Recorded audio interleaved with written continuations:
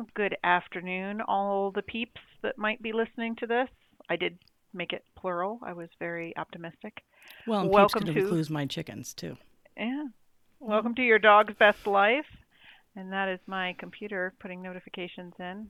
Can't There, hear it. took care of that. Well, that's good. And I think up on for discussion this week is all things puppy noshing, Puppies chewing because puppies somebody, chewing. somebody here has a litter of puppies. Yes, and their teeth just came in. Oh, how exciting! How old are they again? Remind me. 3 weeks. So, what are puppies at 3 weeks doing? I saw the little video of them howling, and that is wicked, wicked cute. I'm just gonna put that on my computer and just watch it fucking 24/7. So, Yeah, that's what the world oh my needs right god, now yeah. is Oh my two and a god. half week old puppies howling. Oh my god. It was yeah, Oh my it's god. ridiculous. So Yes. at 3 weeks, they are little drunken sailors. Oh. They are trying to dog, and they don't have the neural motor skills for it. The other day, one of them was getting ready to pounce on his brother, and of course that takes a lot of coordination. And by the time he had it all sorted out, his brother was clear on the other side of the pen, but he was already in launch mode, like they're past the point of no return. And so he geared himself up and launched for his brother, who was in a Was different time zone, and smashed his head clear into the side of the whelping pen. Thankfully, every bone is super soft at Yeah, this yeah, age. no, he just sneezed a few times and went on about his business. But yeah, they're getting teeth now, which means mom is only Not, feeding them when yeah. like medically necessary. She's like, feed them or let them die. I have Choices. I have a fantastic video of her laying on the couch and the puppies are just screaming their little heads off and she's sitting there tilting her head listening to them and I titled it, "Wow, they sound hungry. Somebody should really do something about that." Cuz she made not one move to get off the couch. So, yeah, it doesn't matter the species. At some point, moms everywhere get tired of dealing with that sort of thing. And that does usually coincide with the eruption of teeth. Yeah. Hmm. Yeah. Yeah. So, so what started this whole conversation was, and we didn't even get in a fight. I think that's really important. Was a Facebook conversation. Where, Well, we didn't get in a fight because I had actual work to do and I had to go do that rather than keep responding. but I don't think there were any follow up cons. I don't think there were any concepts or comments that would have caused us that would have triggered a fight. Oh, that's I good. Yeah, no, I think it was actually fairly amenable, which is I can speak for myself, incredibly unusual for Facebook interactions. So the question was about I don't know if it was a puppy at that point. Yeah, it might have been. Who cares? Yes, it The was a puppy. It was the a 12-week dog. old puppy. Yeah, the dog was like chewing on this chick, and she's like, "How do I make my puppy stop chewing on me?" And obviously, I guess there's a lot to go with on that. So Hmm. because part of it is the puppies need to have learned puppy bite control, not bite inhibition. Bite inhibition means not biting at all, but bite Right. control, which means don't bite me so hard that the game stops. It's stop punching your brother, but I'm not punching hard enough and we're still playing kind of a deal. Right. So they need to learn bite control, and they learn that generally from mom and each other when they're like, I'm taking my ball, my bat, I'm going home, you little turd. Right. And then on top of that, people that I find often ignore their puppies when the puppies are trying to elicit play until the puppy has become so persistent that the person now shrieks and runs away, which is the coolest game ever. So much fun. Yeah. And then they create a situation where the puppy has learned how to create play by biting the owners. And I am a big believer. I do wrestle with my dogs. I do face slap games and, open mouth. They open their mouth like a little alligator and I kind of slap their little face a little bit softly. And we play mouth wrestling games and I'll let them chew on my feet and I'll let them chew on my shoes if they're on my feet, not loose. And I will allow my dogs to bite me. Some people don't. It's just a personal matter of opinion. But I think the important thing, and I got this term from J Jack, but I've believed in it for a long time. It just didn't have a cool name, which is creating windows of opportunity. When is it appropriate to play? How do we institute or instigate play with our puppies? How do we ensure that our puppies aren't in the driver's seat? And how do we make sure that our puppies are orienting on toys, if that's our preferred method of play, over our hands?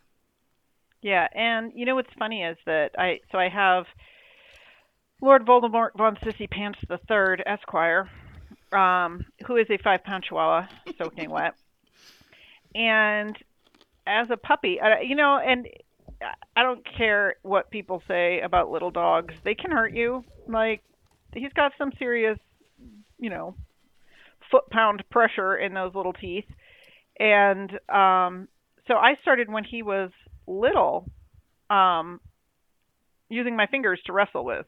So he would play tug of war with my finger, um, because it's a great way to teach the how hard can I actually bite before this goes sideways kind of thing. And he has fantastic control now when we play. And I'm the same way with my guys. I'm gonna have my hands in your mouth. You know, we're both vet techs. I can do like the head in the lion's mouth thing with my Aussie. I can open her mouth and stick my hand in there and stick my face in her mouth and whatever else. I mean, we've built up to that, but still, I want them to know the difference between I'm playing and you can be a little more rough, or I'm not playing and you better keep your teeth to yourself. Um, so I don't know. That's something I work on too, because it's human nature to want to wrestle with your dog. It's also human nature not to want to bleed while you're doing it. God, we're such babies. I know. Well, and that's what I want them to learn too, is that mom is a big wuss and you have to be so careful with her. Yeah. Well, yeah, because we know that dogs can play. You know, Billy the Kid, my livestock guardian dog, can play. When Tag came here, Tag was, probably 12 pounds soaking wet, and Billy the Kid was well over 80 pounds. And other than smashing her and sitting on her, the bite play at least was very puppy appropriate. They're not stupid. They understand. It's the same way as adults know how to pull their punches when they're play fighting with children. I mean, that's all hardwired into the carnivore's brain, and how to play with each other, and even herbivores. I mean, you see horses playing, and the mare won't kick her foal through the fencing. Through the fence. Yeah, it's just that's not a good way to keep having foals. So I guess the first question is how do we introduce play to our puppies when we get our cute little 8-week-old puppy, and we have to understand that the behaviors that we instill in this cute little puppy are going to be behaviors we're going to deal with when they're an 80-pound German Shepherd or a 80-pound Pit Bull or a 45-pound Border Collie or what have you. So the behaviors that we allow to occur when they're 8 weeks old are going to be the behaviors that we're going to essentially be buying in an adult dog. So we have to make those decisions right from the beginning of what is allowed and what is not allowed. And my first thing as a puppy raising geek would be say, don't get your puppy at 8 weeks old. My first thing would be to say, get your puppy at 10 weeks old and let the litter and mom do some of that work for you. Because they learn a lot between 8 and 10 weeks on bite inhibition, because that's when they start really playing hard with each other and get that feedback from each other. With their little sharp teethies. On their little sharp teethies, yeah. And trying that with mom and getting, hopefully appropriate corrections from her. But understandably, from the puppy raising side of it and from the puppy buying side of it, it's hard to wait until 10 weeks, because everybody wants their puppy, and if you're raising a litter of 10 puppies like I did last time, you want them out of the house before you have to clean up poop one more time. Yeah. So that would be the first thing I would say. The second thing I would say is begin as you mean to go on, which means when you get that 8-week-old puppy home and it starts tugging on your, pants sleeve, think to yourself, is this something I'm going to be okay with in 6 months? And chances are no, even though it's not a big deal now and it's kind of adorable. In 6 months, it's going to be a pain in the butt and you're going to trip and, possibly injure yourself and the dog. So it's one of those things where if you're not going to find it cute in 6 months, don't allow it now. Yes, absolutely, absolutely. And so, let's talk about the rules because I mean, everybody has the thing about raising a puppy, just like raising a child or raising a spouse, is creating creating rules, and people kind of balk from that. That we like to live in this laissez-faire world where there are no rules, and yes, I permit my dogs quite a few felonies, as it were, on a regular basis. My dogs have very few rules, but I do ensure that they understand them, and I start building those rule constructs when they first come into the house, whatever age they may be. So when a puppy comes into your house, because we're different, and so we're going to kind of look at different perspectives. Unfortunately, I have a feeling they probably dovetail, and we're both going to be like, "Yep, that's what I do." But in the event that that's not how that happens, what happens when you get your 8, 10, whatever week old puppy into your house when it comes to play? So for me, probably the first thing I work on, not necessarily intentionally, just because that's how I do it, is I start the game, I end the game, and I can end it at any point. So, I like Tug. I like to use Tug because it keeps a toy between me and the little needle teeth, and because it's a really handy reinforcer to have for a lot of reasons. And I just find that most puppies at that age have a pretty good chase instinct. So you start with a Tug toy on the floor and you wiggle it around, and they're like, "Oh, prey! I'm big hunting, wolf. Hear Mm-hmm. my roar!" And they pounce on it and they grab it and they want to shake it and tug and everything else. Um, and I love this because, again, you have that toy between you and the teeth. You have this opportunity to get them wound up and then stop play, which I think that being able to self-interrupt play and soothe or calm themselves in the middle of play is really, really important. So I can take that toy away and then wait for them to sit and then okay, let's play again, and get them going again. So that's probably one of the very first things that I do when it comes to play is getting them chasing and tugging, and then learning how to stop. Yes, yes.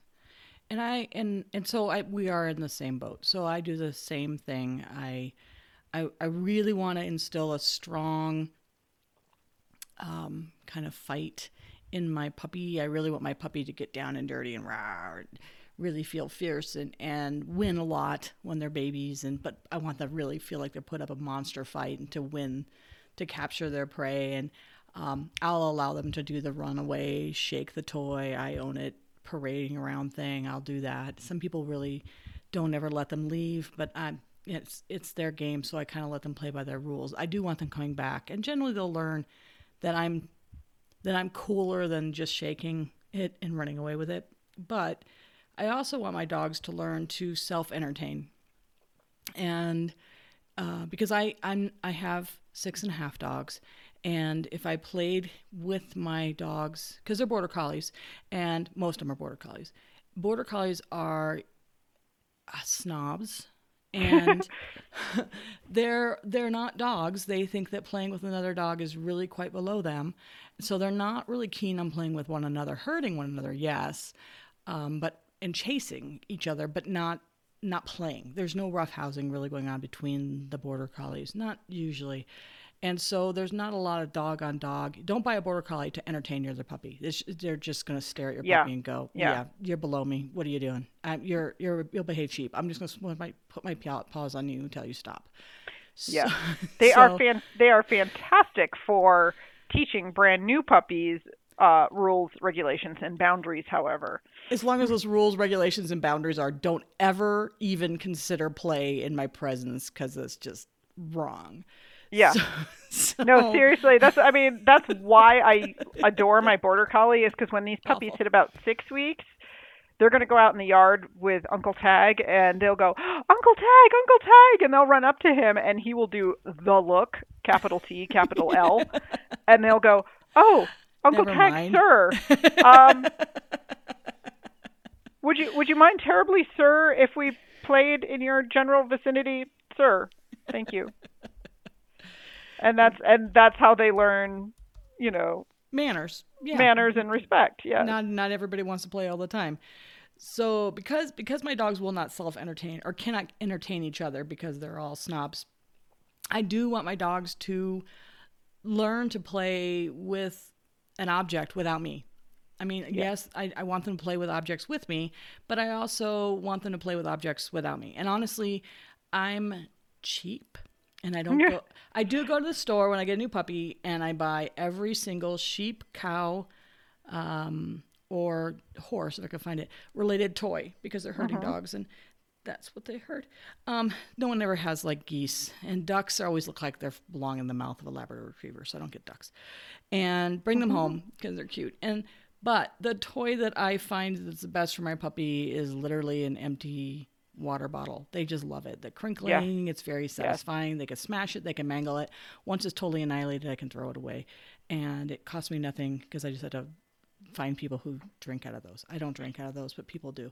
So I want them to learn to self-entertain because for me, especially with these high drive dogs, there is no way on this planet I'm going to keep them entertained. If it's a rainy day, oh my God, I can't give them a crossword puzzle. Go entertain yourself, read War and Peace, and come back to me with a 40-page report. They're not going to do that. So, but they want to. So I need to find a way that I'm not forced to be the entertainment all day. So I want them to self-entertain. And the rule with the toys in my house is they have access to toys 24/7. And they are permitted to grab the toy, run around the house with the toy. Cody does this weird thing where she travels through the house with them and transport them. They migrate. They're migratory tours. All of a sudden, she'll have 7 toys on her bed upstairs. And then over the course of a day, they'll slowly migrate down to the middle of the living room. And I'm like, okay, whatever floats your boat.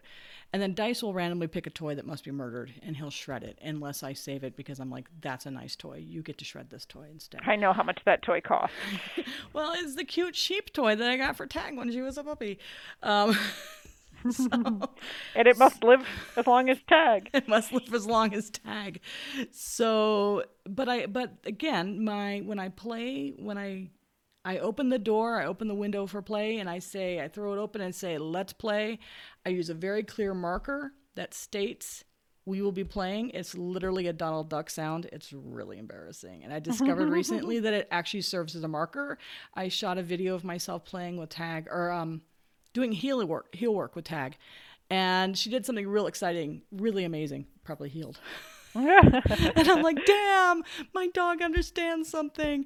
And I went, and she went, oh my God. We're going to play. She's got all wiggly and silly. And I'm like, oh, I've turned that into a marker.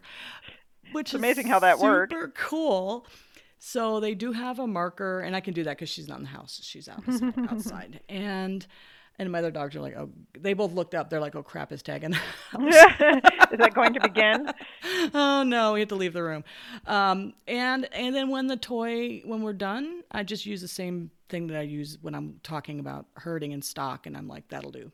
That means it's all over. And that way I don't have to create more words. And it's interesting. Actually, I just had this conversation with another trainer friend the other day because I'm working on some self-control things with Later, my Aussie, and I realized that she cannot handle excessive praise and excitement. You know, like with a lot of my dogs, I used to tell people when I was teaching class, like, if you don't sound like a cheerleader on crack, you're not doing it right. Like, if the neighbors are not looking over the fence wondering, what is she on, you're not using enough enthusiasm.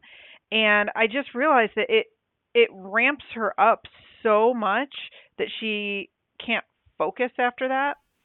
And so I said to her, I now I understand where that'll do comes from, because that's really all she can handle in that moment Is is just that'll do. you're good. You're done. Yeah. You're done. That's that'll do.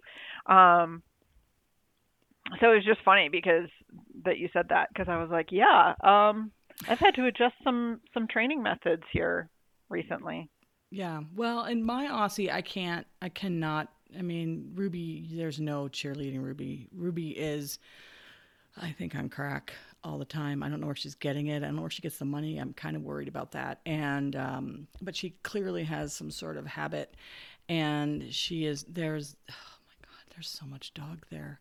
I can't believe people lived with this dog in a yard. And her off switch is a work in progress when she's in my presence, but anywhere. Oh my God, she's the coolest dog to work with, because she's through the freaking roof 24/7, and she's learning to think in that mental frame, that's the hard thing. Of course, you're dealing with that with later, which she always seems so calm to me. Maybe it's just the pictures. She always looks so calm in the pictures. You know, in the movies, like those action adventure movies, the quiet guy that you just never see coming, like right before utter chaos and mayhem breaks loose, and they just kind of get that little smirk on their face, and then, all hell breaks loose. Yeah, that's her. She's like, I am sweet and innocent and tiny and cute, and then the gloves come off. Yeah, and then you blink, and the next thing you know, there's a dog on your head, and you're not entirely sure what happened. Yeah. No, Ruby offered me the coolest behavior that I'm trying to shape into something useful. When I got her, she had this, oh my God, she was the worst jumper onto people. And everything she does has this manic desperation to it. It's just, oh my God, she's so insane. And when she jump on you, which is a behavior that I really do not dig in my own dogs, I'm not a big fan of dogs jumping on me. And when she would jump on you, she would rake the shit out of you with her claws. I mean, it was a super manic, psychotic jumping. And it was the second you let her out of her crate, she's like spinning in circles and jumping on you and screaming and doing all she's a joy. And so we've broken all of these habits. We've gotten rid of the spinning, we've gotten rid of the screaming, we've gotten rid of the jumping, but I replaced the jumping with a touch command. And so what I did is I simply taught her touch, and then I lift my hand up to my shoulder or higher and have her touch on the hand way from me, so she can use all that energy by springing pointlessly into the air. And and then when she's done being an idiot, then I can pet her like a non-psycho. So she was running at me one day out. We were heading down to the chicken coop or whatever, and what they do is they run ahead, and then they remember that I'm there, and they come charging back at me, and they just rinse and repeat. So she comes charging up at me, is facing me, does a full in the air, cool as shit, 360, ending up facing away from me. And I'm like, dude, that would be the coolest catch for disc. Yes. If I can get it. So I immediately mark it, and I'm like, oh my God, that's the coolest thing. So I've been working on that. But I'll never get that from my border collies. They'd be like, yeah, that's a lot of wasted energy. We need that for sheep. We're serious dogs. Mm-hmm. Whereas the Aussie is like, wee! She saw the sheep and she bounces at them and then eats shit and bounces at them and eats shit. She's not a herding dog. So anyway.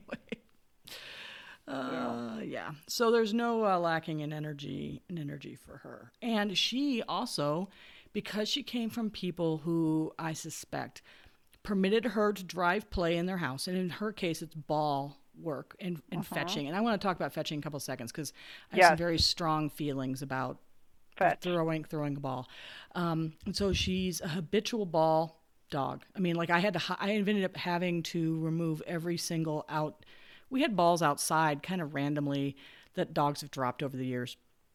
And I've had to slowly bring them all. I can't have them inside, and I've thrown them on the roof because she drops them in the spa when I'm in the spa. And she's habitual, and there was never a closed window for this dog. So she just has this, and I think it's anxiety inducing. I think it's bad for their brain. I think she can't control the environment, and she can't control when I'm going to throw the ball. And so she literally the second you go outside, grabs a ball and runs around with it in her mouth the entire time you're outside. And I think that's really a problem for her. And she still she struggles to self-entertain. I mean, to the point where in the house, I will see her self-entertain and I have to be super careful. I'll be like, yes. Yeah, that'll do. because I can't go, yes, because she'll be like, oh my God, let's bounce off your head. Let me grab a ball. Let me squeak it in your face. Oh my God, you talked to me. Yeah. So I have to be like, good girl. Yes. Yes. So let's talk about ball play because we both own herding dogs. Yeah. And I play disc with several of my herding dogs, and but I think that ball play. I think there's a lot to be unpacked with ball play. So let's start with where you start with ball play, and we'll kind of go from there. Where I start with ball play is I have effed it up entirely with my dogs. And that's why it's important to me. So this is don't do as I did. Is that what this is? Yeah, this is learn from my mistakes. So I had a border collie. I had 2 small children. I had a decent-ish yard, and I had no sheep. So I bought into that once popular and still sometimes popular on local dog training group pages philosophy of if your dog is giving you behaviors you don't like, you need to tire them out. Nobody ever told me you cannot tire out a border collie. Yeah, good luck with that. Yeah. So we would go outside in the morning and I would throw the ball for half hour, 45 minutes. And then we would come in, and this is when I lived in New York, so you could do that without both of us dying from heat exhaustion. Oh, yeah. And then I'd come home and he'd go in his crate and I would go to work or I'd do the mom thing or whatever else until the evening. And then I'd take him out and I would throw the ball for another half hour, 45 minutes. Oh my God, this is a super fit dog. Uh-huh. And now I have a border collie that when I walk outside goes, what are you going to throw? You're going to throw something, right? What are you going to throw? What are you going to throw? What are you going to throw? What are you going to throw?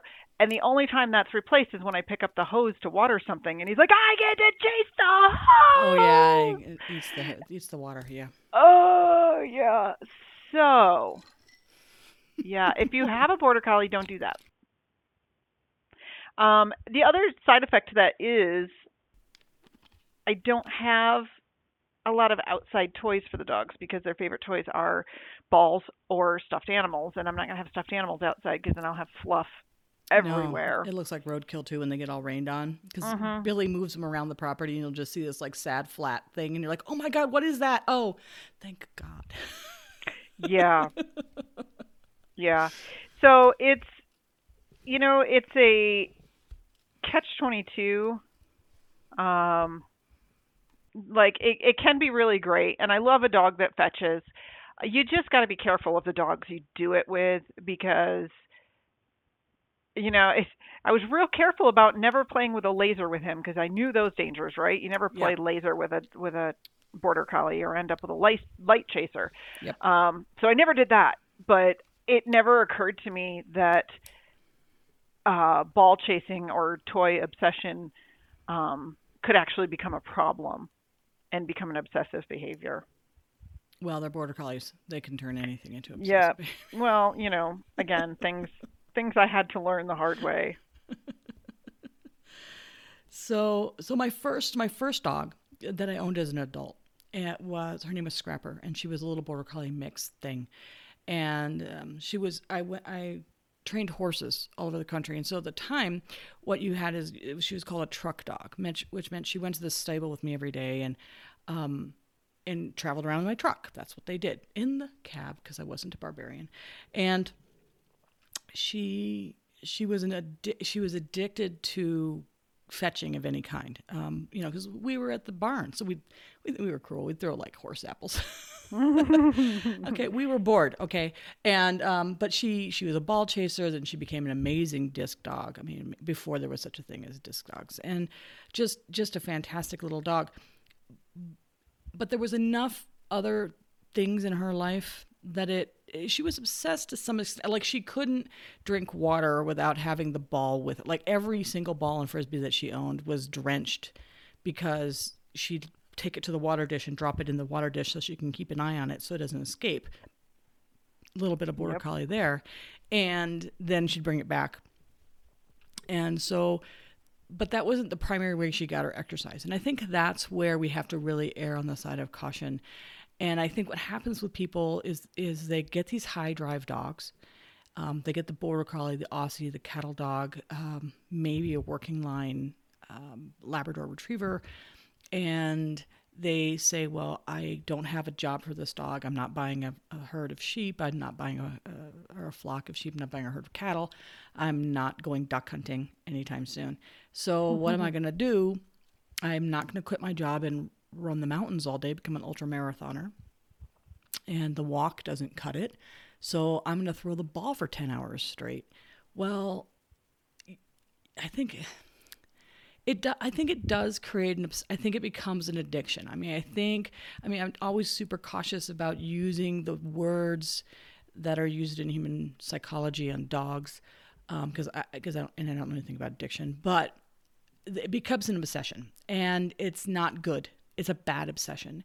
And it's bad for their freaking joints. It's terrible for their joints, and it's a non-thinking behavior. Yeah. It takes no thought.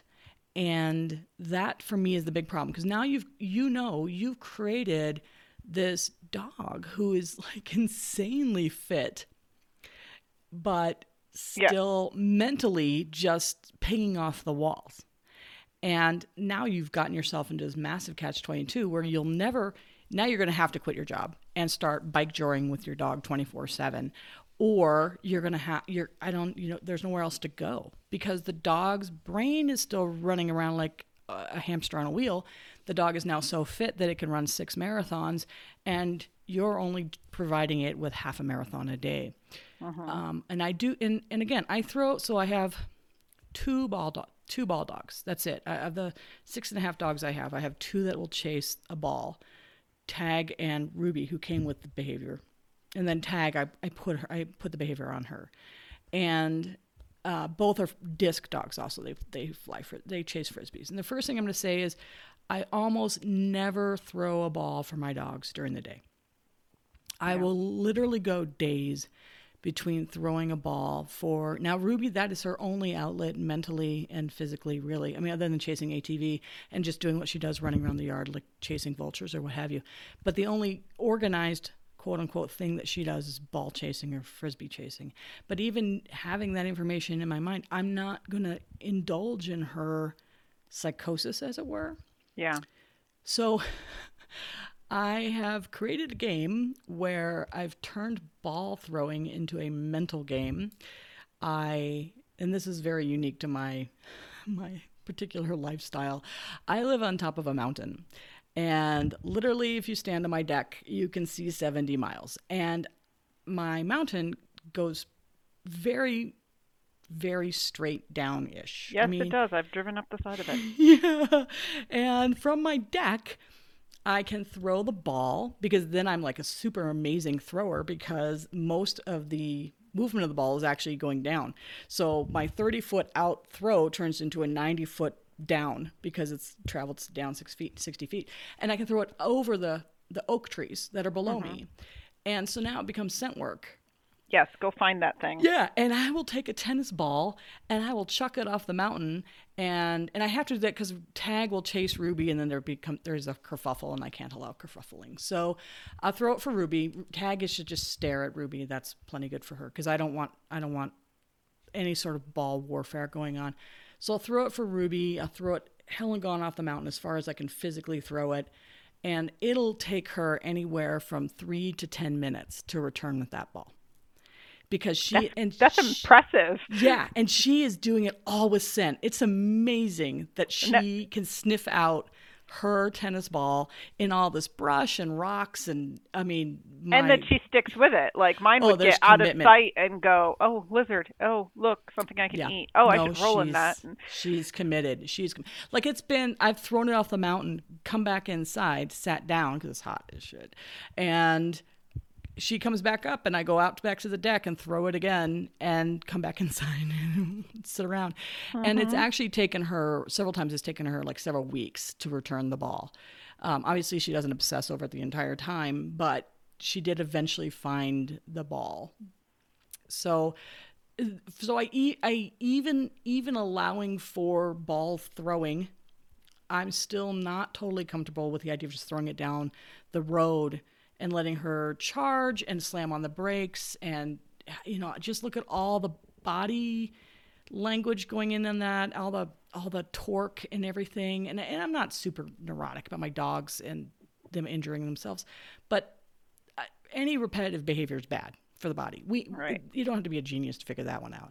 And so even though my dogs are chasing ATVs and running around and chasing vultures and doing all these things, they're in control of their body, and it's not repetitive behavior. It's natural movement over uneven ground, which is what wolves have done for millions of years. So I don't have a problem with that, but I don't like the amount of torque and twisting with ball throw. And honestly, I think for Labrador retrievers and pit bulls, because of the habitual bad knees that they have, I think ball throwing is just bad for those breeds of dogs because of the knees. It's funny. There's a blogger out there whose actual name I can't remember, which is terrible. I Good just job remember with her. The whole plugging her thing. Poor girl. I know. Well, she's known as the food lady. Okay. She has Woody and Twooty and like 7 other dogs. And she takes amazing pictures, but she always called, like throwing the ball and playing fetch, she called it dumb ball because there's no thought involved. It's dumb ball. You throw it, they get it, they bring it back. You throw it, they get it, they bring it back. Add, rinse and forever. repeat. And there were a number of times because my border collie was neutered at 6 months of age. He is leggy, and I keep waiting for that knee injury to come. And so there's been a couple of times where I've thrown the ball, and of course they just fling themselves forth into the universe. Border collies in general, and hope for the best. Yeah, it just. And I'm not joking. Okay, so there's been two fetch incidences, both of which were stomach churning, and neither of which did he learn from. One, my ex-husband had a softball, like a regulation girls softball, and he threw it as hard as he could. This is a fairly athletic human with a decent arm. Threw it as hard as he could, thinking he would go for distance. Yeah. Not realizing that the border collie could jump. Oh shit. And he caught it at like peak velocity after leaving his hand. And he caught it, and it made the most god-awful thunk in his mouth. Good God. And he brought it back and spit it out, covered in blood. Of course. Honestly, at that point, all he had done was bit his tongue because the ball was so big. So there was that. But he spit it out and was like, go again, do it again, do it again, do it again. No, yeah. And then the other incident was he collided with my other Aussie Trek face first over a ball. They both snatched the ball out of the air at the same time.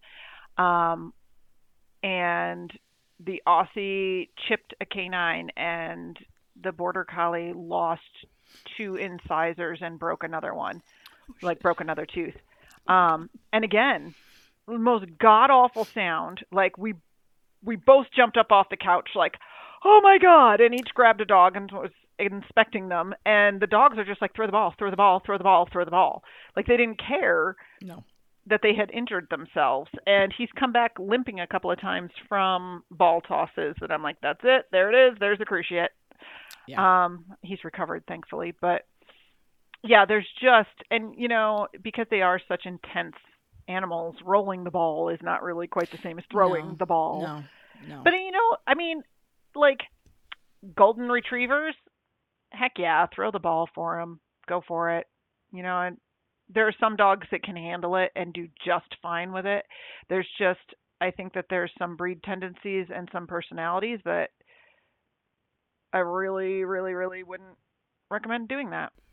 Yeah, I mean, and again, there has to be an incredibly strong window of opportunity that is definitely open and definitely closed. And when it is closed, ball play will never, ever, ever happen. I mean, it can't leak in, or you're just never going to sit down again if the dog has the ability to go anywhere near a ball. I mean, Tag cannot go into my training center.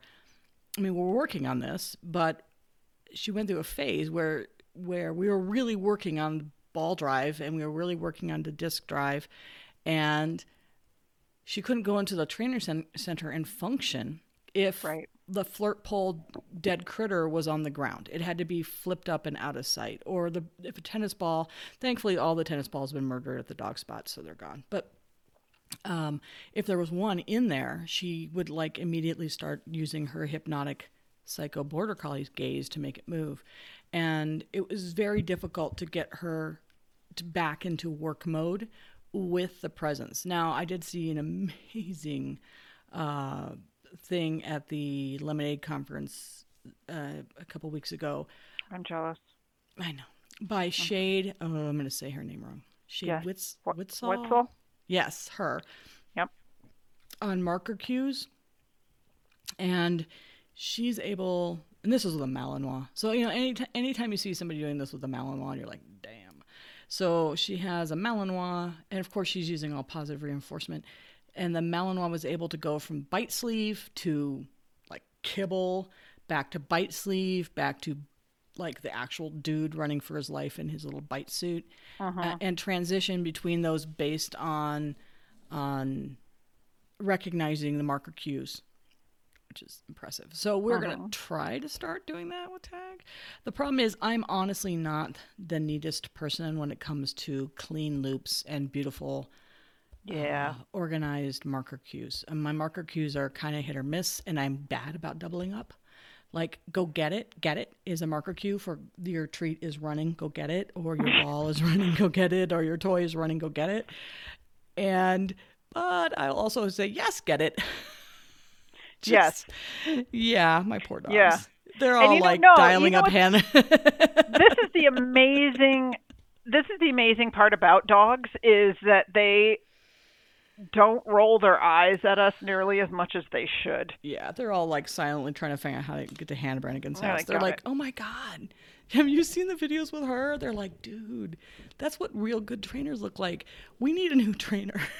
Yeah. Does she have sheep? We're moving to her house if she has sheep. I am convinced that 90% of the, that's fine, but try it with XXX breed, stems from people who can't get their markers and rewards sorted out. I'm being one of them. I'm one of them, so I'm not casting stones. But you see these amazing training videos, and somebody's like, "Well, that's great, but you should try that with a Saint Bernard." And it's like, well, I bet you she could, and I bet you she would. Yeah.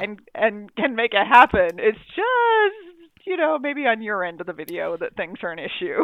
Yeah, and I do think it's kind of fascinating because when you look at we've gone so far off track, but what the hell? I know. We'll just keep going. Happens. We'll just keep going. This is what happens. Follow us on this journey. So where do we start? We start in a different state. So anyway, when you look at the dogs that are owned by the positive reinforcement folks, and I'm going to generalize, 90% of those folks own border collies. They are all there because they're not stupid. And when I was a horse trainer, so when you train dressage horses, everything is about impulsion. And impulsion is the power coming from the hind end of the horse. And it takes work to rock, just like a dog. Dogs carry 60% of the weight on their forehand. Horses also carry 60% of their weight on their forehand. So in dressage, you actually need to reverse that. You need the horse to carry 60% of their weight on the rear end. And that takes a lot of work. I mean, it takes years and years and years of teaching the horse how to balance themselves and building the muscles. So an impulsion comes from forward motion. I'm going to try to make this explanation because now I've started down this rabbit hole. We're just going to keep going. So it comes from energy. It's an energy. It's the motor. It's the engine of the horse. And A lot of people in dressage own a type of horse called a warm blood, and a warm blood, for lack of a better term, is a breed that largely comes from the combination decades ago of thoroughbred lines with large draft type lines. They were the cart horses of the Middle Ages, and they're big, heavy horses. They're perfect for dressage because they carry your leg. They are huge, and they are very rhythmic, which is what they want. I mean, the longer your stride, the lower the likelihood of an error happening in a 60-meter long dressage ring. So, or 100-yard, a meter long dressage ring. And so they people tend to head towards those horses. And I've ridden a couple, and most of them, the problem that I had with them is you have to put all that energy into them to have it come out in front of you so you could gather it. So I always pulled, partly because I couldn't afford a warm blood. They hit the ground at like $5,000, and I can't afford a $5,000 horse, especially if it's a weanling and I've got to pay for its food for the next 3 years and pray to every god on earth that it doesn't find a way to snap its leg off in that period of time. So I'd buy thoroughbreds off the racetrack because that was in my price range, which is nearly cheap, nearly free. And the excuse I used was not that I was broke and pathetic, but the excuse I used is I don't have to pedal this horse. Yep. This horse comes with all the motor. The motor's there. You just have to contain it. And you just have to teach the horse to take that motor and put it someplace else. And there's actually a purpose for this because Border Collies, Australian Shepherds, Malinois, they come with the motor already running. If you're going to use positive reinforcement, the dog has to have drive to want the thing that you are presenting. And if the dog doesn't have some level of a motor already, then you've got to instill it. You've got to do the pedaling. And how am I going to say this without being an ass? If you are a beginner trainer or you're a lazy trainer, and I own the second thing. I'm a lazy trainer. Straight up, me too. Why am I going to get a basset hound and have to do like a ridiculous amount of work to get any sort of drive out of this dog to make it do even the most basic behaviors when I can just buy a Border Collie and the motor's already revved and running? Yeah, because, and I said this on Facebook earlier, owning a Border Collie or an Aussie or a Malinois or any of these high-octane breeds is like giving a Formula One racing car to a 16-year-old. Its potential is amazing, but the odds of somebody bleeding at some point in the process are real, real good. Like, I had been training and known dogs for many years before I got my Border Collie, thinking I knew what I was getting into. I did not. Yeah, you know what's so funny? My Aussies are so much more insane than my Border Collies have ever been. Trade you. No, I'm good. And he's insane in a different way. He's not off the wall. He's not like unpredictable or aggressive or anything like that. He just doesn't learn in a way that makes sense to me. Like he is the dog that barked at my car for 20 minutes because I parked it in the driveway differently. Oh yeah. I also do that. So it's just, and because I'm a lazy trainer, I don't want to put the time in to figure it out. Like I'll be brutally honest. It's not him, it's me. That's what it says on the note. Yeah, and I was so lucky because I got a Border Collie who, like I said, I used to go to work for, 8, 10, 12, 14 hours a day because I was a vet tech and you never knew. And he's still reasonably sane even after those hours in a crate. Like he's still overall a decent dog. So I got very lucky that way. But I know what you mean in that now that I've trained with these kind of dogs, if I were to bring home a golden retriever, I would probably beat my head bloody against the wall going, why won't you just get up and do something? At least if you're doing something, I can tell you yes, no, maybe, somewhere in between, maybe today, not tomorrow. But yeah, if you're not offering me behaviors, I don't know what to do with you. Yeah, I'm like, it's tough. good dog, I guess. I don't know. Yeah, so, obviously, so I started obviously with the first dog I owned being a Border Collie mix. And then the second dog I owned was a Border Collie Australian Shepherd mix. So, and then the third dog I owned was this mystery mix of unknown parentage. But then since then, it's always been German Shepherds, Border Collies, Australian Shepherds, a couple random mixes along the line. And then I did all this research because I needed a livestock guardian dog on the property. And I did about a year and a half worth of research. People, listen to this. This is how you get a dog. You do the research. Oh. So I did all the research, and I don't remember what the context was, but we were talking about something, and I'm like, well, why don't you just call your dog? I mean, why are you making such a big deal out of this? Just call your damn dog. And they're like, you can't call a livestock guardian dog. They won't come when they're called. And I'm like, it's a freaking dog. I mean, I'm sorry. It's a dog. Well, okay, so the other day I'm down with the sheep and they're grazing. So when they're grazing, Billy, my livestock guardian dog, kind of lounges around randomly all over the property. But I also let the chickens out. And she still sometimes feels the need to chew a little bit on the chickens. And so I wanted to make sure she was around. She'd kind of disappeared. Usually she's chasing invisible monsters. So I call her. I'm like, Billy, I'm just calling her. And I can't see her. And I turn around and she's 20 feet behind me. And she's looking at me like, dude, I'm right here. I'm right here. I'm right here. So I look her in the eye and I'm like, Billy, come here. And she's like, yeah, late human, get off your lazy ass and come over here. Now, having said that, she does have a really good recall. I mean, I've called her off of deer, and I can call her when we're on the ATV and change directions. And if I'm at the house, I can call her. But obviously 20 feet, she felt that was close enough. I'm already here, lady. How much closer do I need to be? Whereas, of course, the Border Collies would smash into me. Yeah. So, yeah, you can see, though, that when you get a dog like that and somebody says, yeah, just use treats. Billy's like, she takes a treat 3 times and just goes, okay, you're trying to poison me. Puh, I don't want that anymore. And then she turns into a white puddle of fur on the ground, and that's where she stays. And it was funny because, so I had an Aussie first, and generally, like, if you have any sort of relationship with your Aussie and you go for a hike, and when I was in New York, there was a lot of places that I could go off leash, which is one thing I miss. Your Aussie is going to hang out probably within 20 feet of you, 20 to 30 feet.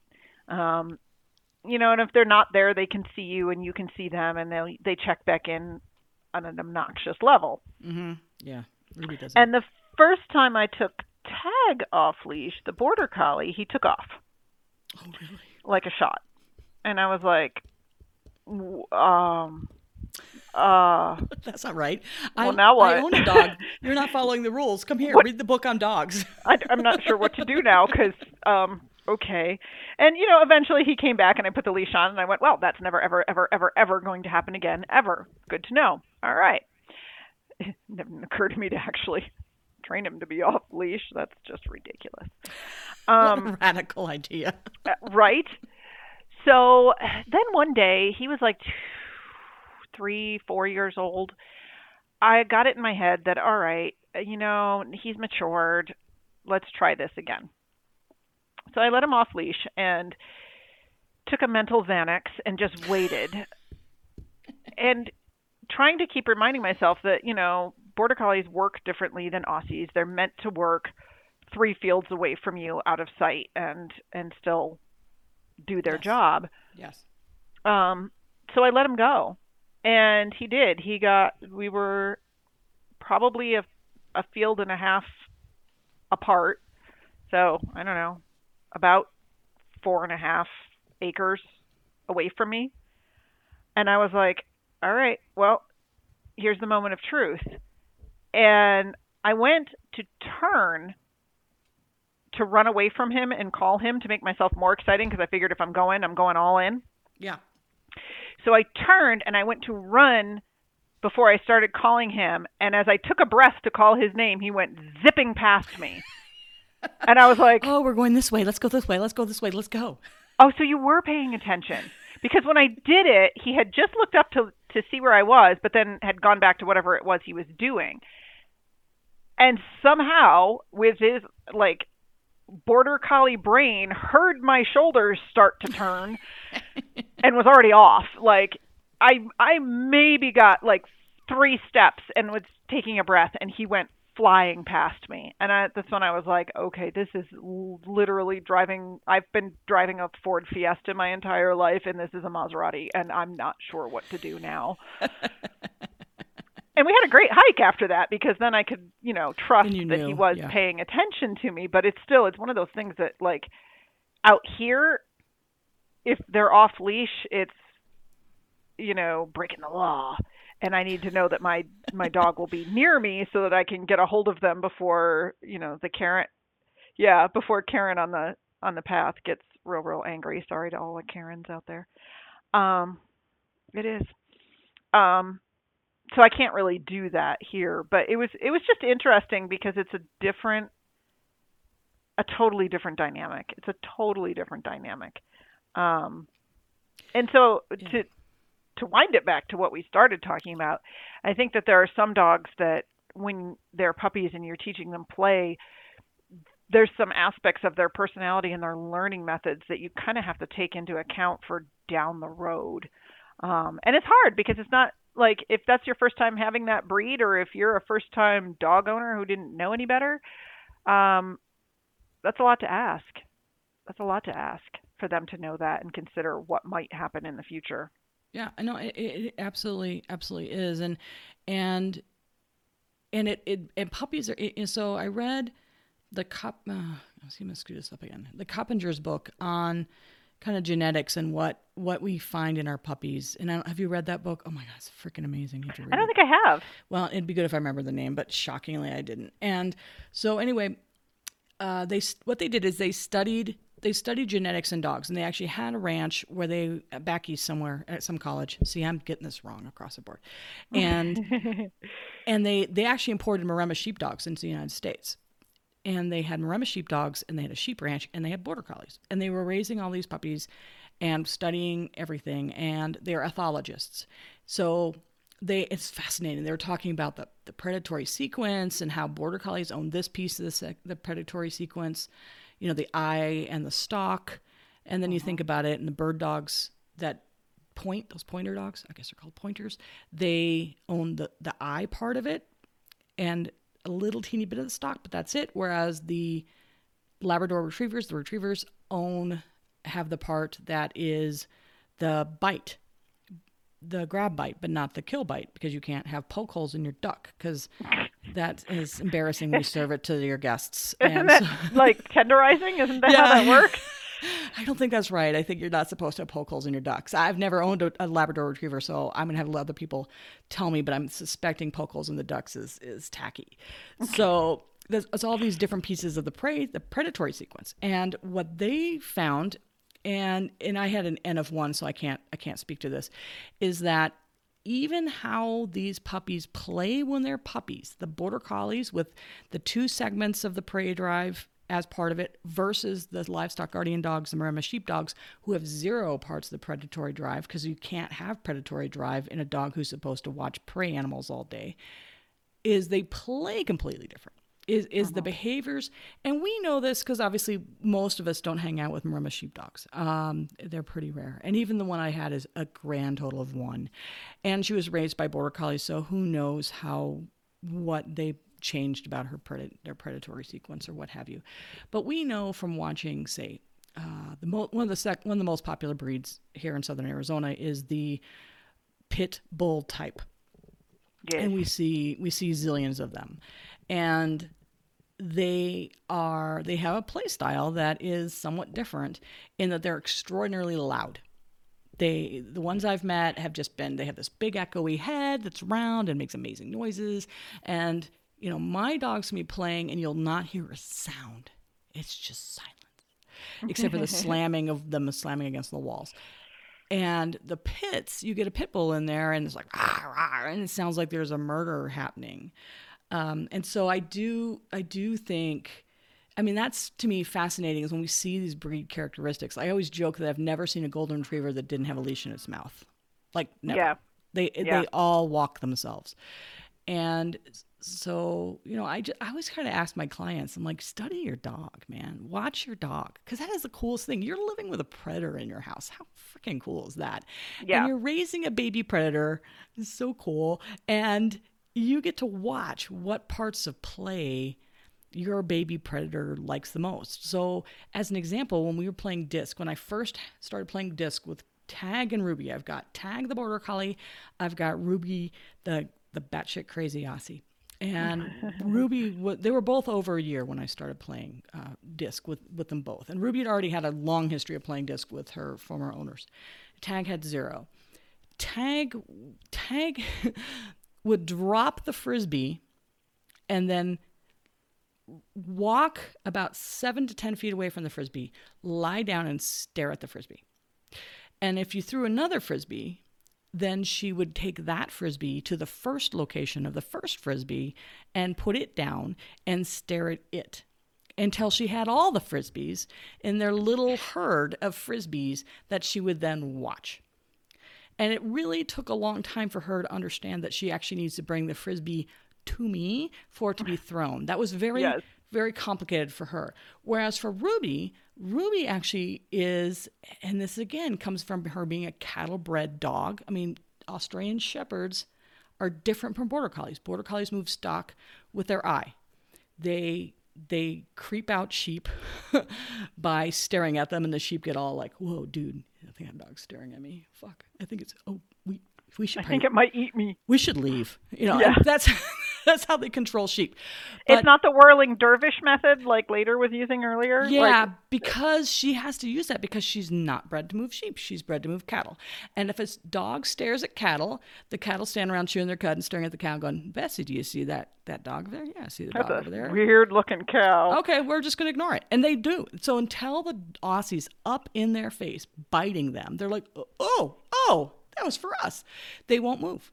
And you have to use body English, as it were, constantly to be moving cattle because they move off of movement, not off of eye. And so the difference is I've got a Border Collie who will stare at Frisbees hoping that they'll choose to move on their own if you simply stare at them long enough. And I've got an Aussie who, the second she returns with the Frisbee, shoves it at you and then immediately wants to play tug with it. That's her game. Fetch is cool, but tug is cooler. She wants to get into a fight. She's like, let's throw down. Let's get into a war. And so for her, I had to start using one of those balls on a rope to switch out the Frisbee. So I'd have her bring the Frisbee. I'd present the rope. She'd drop it. We'd play tug, which was what her really spun her wheels. And then we could get her going after the Frisbee again. And so it was just fascinating. And again, this is an N of 1. I mean, every dog, I don't want to get mail from one of our listeners saying, I own a Border Collie, she didn't do that. Or I own an Australian Shepherd, and she can do that. I understand that. These are generalizations based on the behavior of what the dog is bred to do. And I have stock bred Border Collies, and I believe that Ruby is definitely out of working dog lines. Just looking at her, she's certainly not show lines. No. So even those differences that you look at and then start putting it together. Tag is staring at the Frisbees because she's trying to use her eye to make them move. Not terribly successful. Ruby wants to get into a war. She wants to start a fight because that's how you move the cattle. That's what she's bred to do. She's bred to go in there and grab them. And so, when they're faced with sheep, which are really too easy to move, then that's when you get all the wearing back and forth. It's because they're like, okay, I've got to use movement. And it looks manic, but it's not. They're just moving a different kind of stock. Well, and it's funny too, because the first time I took Tag, the Border Collie, herding, it broke his brain because his genetics said make him move. And then his genetics said, oh my God, they're moving, make them stop. Make them stop. They got to control them. Yep. They don't know how to control them at first. Yep. His genetics said, it was like two little angels on his shoulders. Make them move. Yep. Oh God, make them stop. Yep. They're not moving. Make them move. Make them move. Yep. Yeah. And so he went from hocks to head, hocks to head, hocks to head, hocks to head. Yep. And the sheep are like, oh, for fuck's sake, what do you want? They're pinned against the fence going, what? Why are you here? And he's sitting there going, I don't know, man. I don't know. So, yeah, that was, but I mean, once we got it sorted out where you can make them move and make them stop, and you don't have to do it from two different directions. Yeah. Then he got injured and couldn't do it anymore. So, yeah. Isn't that the case? I'm like, that's great, universe. Thanks so much for that. Yeah. Appreciate that. You're the best. Yeah. Oh my God. But it's just interesting to see where that instinct comes in. And it sometimes manifests itself in a way that you just didn't anticipate in the real world, like chasing ball, like that obsessive need to both chase things and make things stop moving. And to control the environment. Control. Yeah. We could go down a whole new rabbit hole about why border collies are insane, because they can't control their environment, because no one can. But we probably shouldn't. So we should probably instead be organized and wrap up. So any last comments or anything along those lines? What I will say is, when it comes to puppies, do some research about different ways you can play with your puppy and things that might come of that, or be an issue, and really kind of try to brainstorm ways and, okay, how could this turn on breed traits that I may or may not like? Yeah, like if you have a Jack Russell Terrier and you think it's cute that they, put their feet up on you to reach you for attention, think down the line of, oh, these guys love to boing and jump in the air, and is this the start of something that I maybe don't want?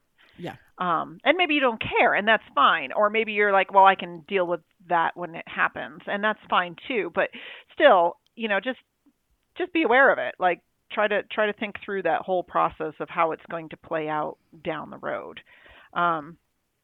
Yes. My favorite story is my last Aussie, and I think I've told you this one before, but he jumped up. He was a puppy. He used to jump up, and my ex read one dog training article somewhere once, and knew that the best way to solve that was by kneeing them in the chest. Yeah. Have you ever seen a 60-pound Aussie jump straight in the air, face level, 4 feet away from you? Yeah, I do it all the time. Well, they're not my Aussie's nowhere near that weight, but yes. Yeah, so that's what he She's learned a how to pogo do. stick. Yeah. Yeah, he learned how to pogo stick, and he could still reach your face because he was long, so he could still reach out and like muzzle punch you in the face, but you couldn't touch him. It was like the equivalent. Yeah, now there's of no defense. No, it was like the equivalent of the tall kid putting his hand on your forehead and you can't hit him. Like. So just think through your training methods, unintended because it can have, yes, absolutely, unintended consequences. Well, yeah. if you own a breed, I mean, it's different when you own a mix, and honestly, here's the thing about mixes. I don't care if your dog's half Border Collie and half Labrador Retriever. Those traits are a jumbled mess. You're not don't anticipate anything. Honestly, it's a wreck. So don't say, oh, I see this trait. No, you're just seeing random. You just dog have traits. dog. Yeah. So, but if you do have a dog and it has certain traits that are still probably that are in the breed. So we're talking terrier traits in terriers, and retrieving traits that are still in some of the retrievers, and herding traits that are still in some of the herding dogs. You talk to your breeder and make sure that you're in communication with other people with these breeds, so that you understand what the breed trait is, but then you also have to look at the dog in front of you. Dice wouldn't play with he's terrified of like movement. It's like he can't tolerate movement, and he's a freaking Border Collie. So he didn't read the Border Collie manual. He ate it, I guess, when he was a puppy. And so, but start with the breed, because the breed will tell you things. And I mean, yes, drill down to the individual in front of you, but there's a reason that we created breeds in the first place, is that genetics tends to run true. And if your dog comes from 1,500 generations of ratter, I'm going to go on a limb and say it wants to take its toy, shake the shit out of it, and then pull all the stuffing out.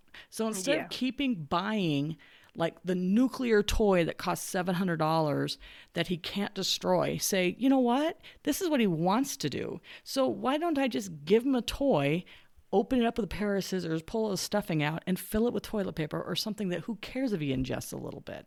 Let him do the thing that spins his wheels. Yeah. That's what they're bred for. So just know that and know and know the play style and know, like if you have a dachshund, you're probably going to want to build a digging pit at some point in your yard. Don't